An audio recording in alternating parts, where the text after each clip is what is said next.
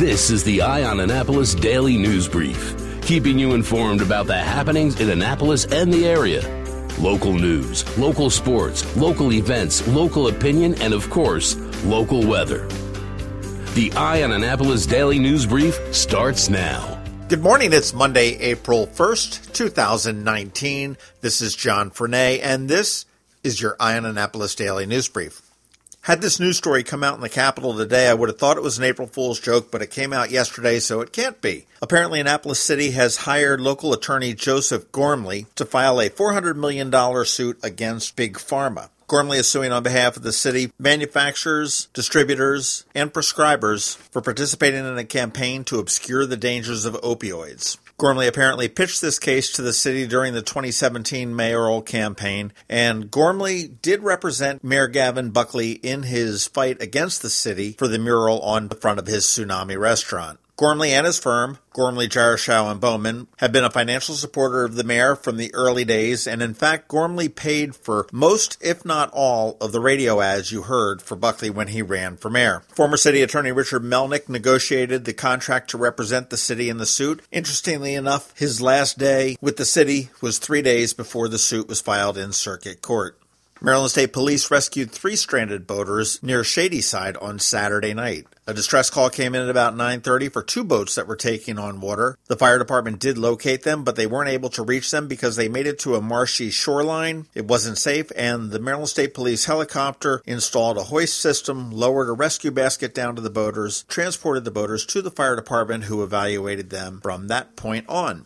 Maryland State Police on the ground had their hands busy as well on Saturday night. Well, actually, it was probably a Sunday morning. They arrested 67-year-old James DeWitt of Stevensville at 1:40 a.m. just east of Route 424 on Route 50. The problem is that he was going west in the eastbound lane. He was tested for drunk driving, and he blew a .18, which is twice the legal limit here in Maryland. 2 of my personal friends confronted this driver, one on the Severn River Bridge and one over by Bestgate Road, and apparently he was seen going southbound in the northbound lane of Route 2 in Arnold-Severna Park area, so he made it quite a distance. And luckily, there were no accidents and nobody was injured. The chief of the Naval Academy Police Department is under investigation following a complaint about sexual harassment. Naval District Washington released a short statement on Friday stating that Chief Lance Royer was the subject of an investigation, but they did not elaborate on the complaint. Now, that police department is located at the Naval Support Facility across the Severn River Bridge. And according to the statement, while it is being investigated, he is still on duty.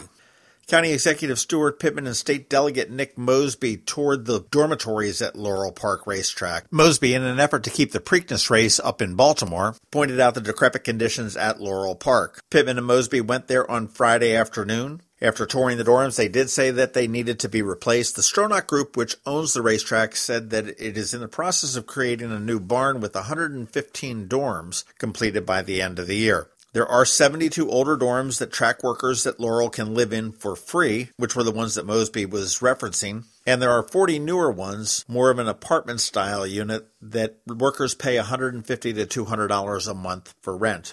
Getting into some more happy news. Next Saturday is the 6th annual Maryland Chicken Wing Festival up at the Anne Arundel County Fairgrounds. Tickets are on sale now, and they called me up and gave me a special code. So if you want to save 35% on your tickets, you can do that. Just when you check out, put in the code I19, and that's EYE19. And to get those tickets, you want to go to abceventsinc.com, and that's abceventsinc.com. Click on the Chicken Wing Festival, and there will be a big link there for tickets. If you want to try your chances of winning a pair of tickets, make sure you're following our page, All Annapolis, because we've got a bunch of them that we are giving away, and we're doing them as scavenger hunts. So they will be hidden around town, and we'll put a picture for a clue as to figure out where they are. That is about it for the top news today. Please make sure you're checking out that top link because it gives you all the different ways to connect with us. You want to recommend us to your friends, your neighbors, and your colleagues. That would be much appreciated. And if you're any place that you can give us a rating or a review,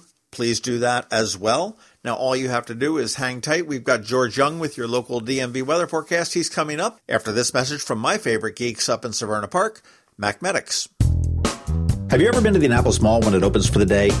Maybe you've noticed the line of folks waiting to get into the Apple Store.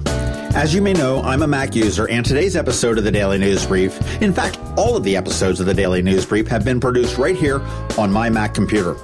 What you might not know about is MacMedics.